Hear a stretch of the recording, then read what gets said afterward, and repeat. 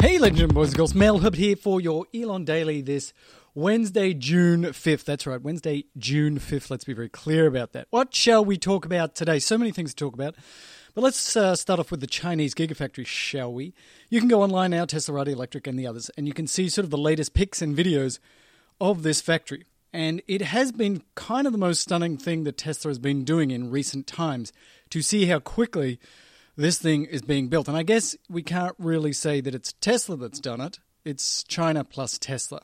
And so this thing is now at the stage where it looks like they're starting to build the guts of the thing, that they've got lots of things out there like cranes and the such, and they're bringing stuff into the center. And so they've said that they're going to start building cars here in 6 to 10 months. So they did their big reveal. Here's the car, here's the price in China, and we'll start taking orders in 6 to 12 months, or still not taking orders. We'll start creating cars in 6 to 12 months. Well, again, I think because of the speed that this is occurring, the fact that they are building this thing 24/7, that we could see cars coming out of here, I think, in as early as 4 months. And I wonder if this might be sort of a new thing for Tesla, where they start to under-promise and over-deliver. I actually think that that would be a very positive thing, if just like very specifically for some things that they think they can control pretty well, to do that. Because Tesla now just has this ridiculous reputation of always over-promising and just missing targets by so much because Elon wants to push the team so far that maybe a little under-promising at this point would be a good idea. And let's also talk about the Mac. I know many of you are not Mac users, but I just want to go to one fact. I was just watching the reveal for the new Mac Pro yesterday.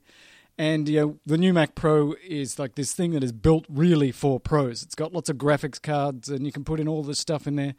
And they say that it has a 1.4 kilowatt power supply. 1.4 kilowatts is a ridiculous amount of energy for a PC. That's like enough to smelt the aluminium to put it in there. That's like charging your Model 3 at about 7 miles an hour. I'm just saying, it's crazy. And the price of this thing? This thing is going to be starting at $6,000, but come on. It's probably going to be more like $35,000, $40,000 when you load this thing up. And one of the things that Apple is getting really in trouble for is that there's a stand that they're selling for $1,000. I mean, really? That's funny. You think Teslas are expensive? Oh my gosh, Macs are expensive. Well, let's talk about the Tesla stock price. This is not Mac Break Daily or something like that. Tesla stock price has taken a beating, as you know, a beating in the last 12 months. I think it's the worst performing NASDAQ 100 stock right now. And some think it's actually about to go on a positive upward tear. Now, I don't own any individual stock in Tesla. I really do not know about investing. I don't really have much interest in it. Yes, I have my 401ks and stuff, but sort of I dollar cost average those and I don't really look at them ever.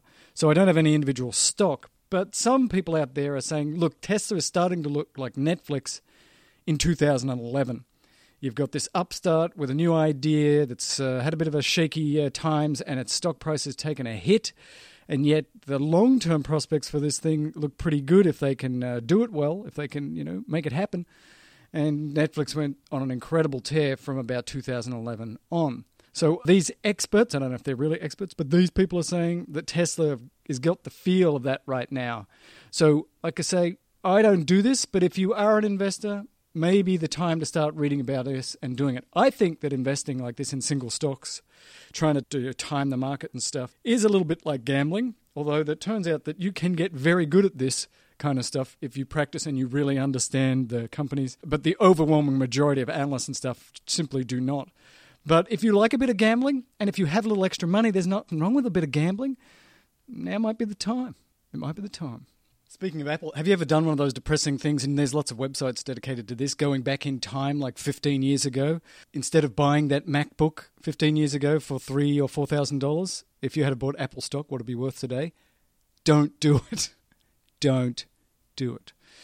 And now let's talk politics. Yeah, because you can never get in trouble talking about politics, can you?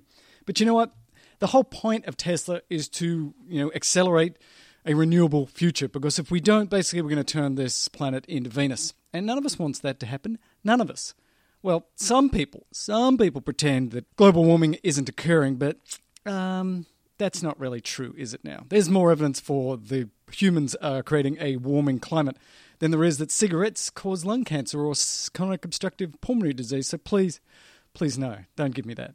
So what are people going to do about it? Well, we know what the Trump administration is going to do about it. Nothing. They're doubling down on coal and oil, and that's why, really, they need to go.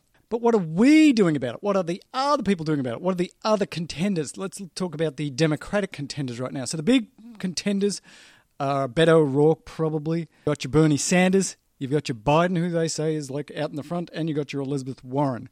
Well, without going into all of their sort of climate plans, everybody on the Democratic side is pretty much on the we really need to go full speed here. And so a number of their plans are still a little bit vague, but something like in the next 10 years, spending between 1.7, according to Biden, $2 trillion from Elizabeth Warren, and others are somewhere in there.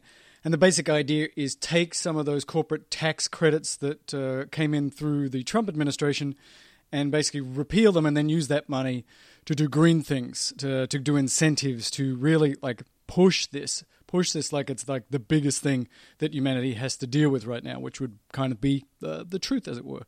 One of the big issues you're going to see debated, and maybe a bit too much perhaps, is where does nuclear energy fit in there? So some people are being criticised because their plan includes nuclear energy as a bridge until we can really get batteries and storage to the place where we can basically use lots and lots of solar and wind.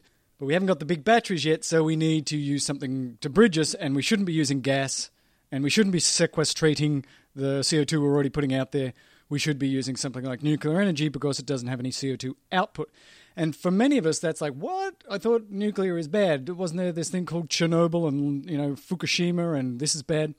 Well, there's some very, very smart people that say, look, there's these new type of nuclear reactors that are salt-based, that are encapsulated within what sounds like giant brick boxes, that can run for about 50 years, and then when they run out of energy, you basically just leave them in the ground, and they shouldn't leak, and it should all be good, and you're not going to have that runaway effect. You're not going to have a meltdown.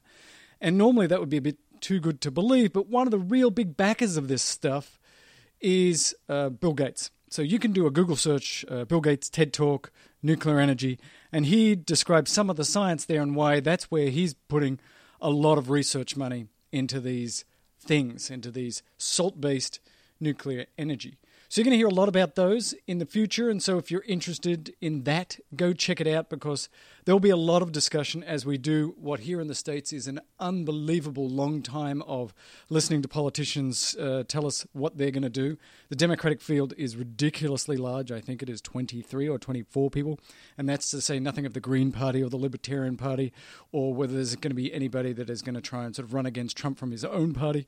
But to me, this podcast and Elon and what he's trying to do is all about fixing this problem. And I understand why some people just don't want to believe it. It is just too big. The fact that, the very thing that has made us wealthy in the West and even brought so many people out of poverty throughout the world is the same thing that is now starting to destroy the planet, and that is the burning of fossil fuels. It is just sort of too big to get your brain around, but we've got to get our brain around it. And it's very simple.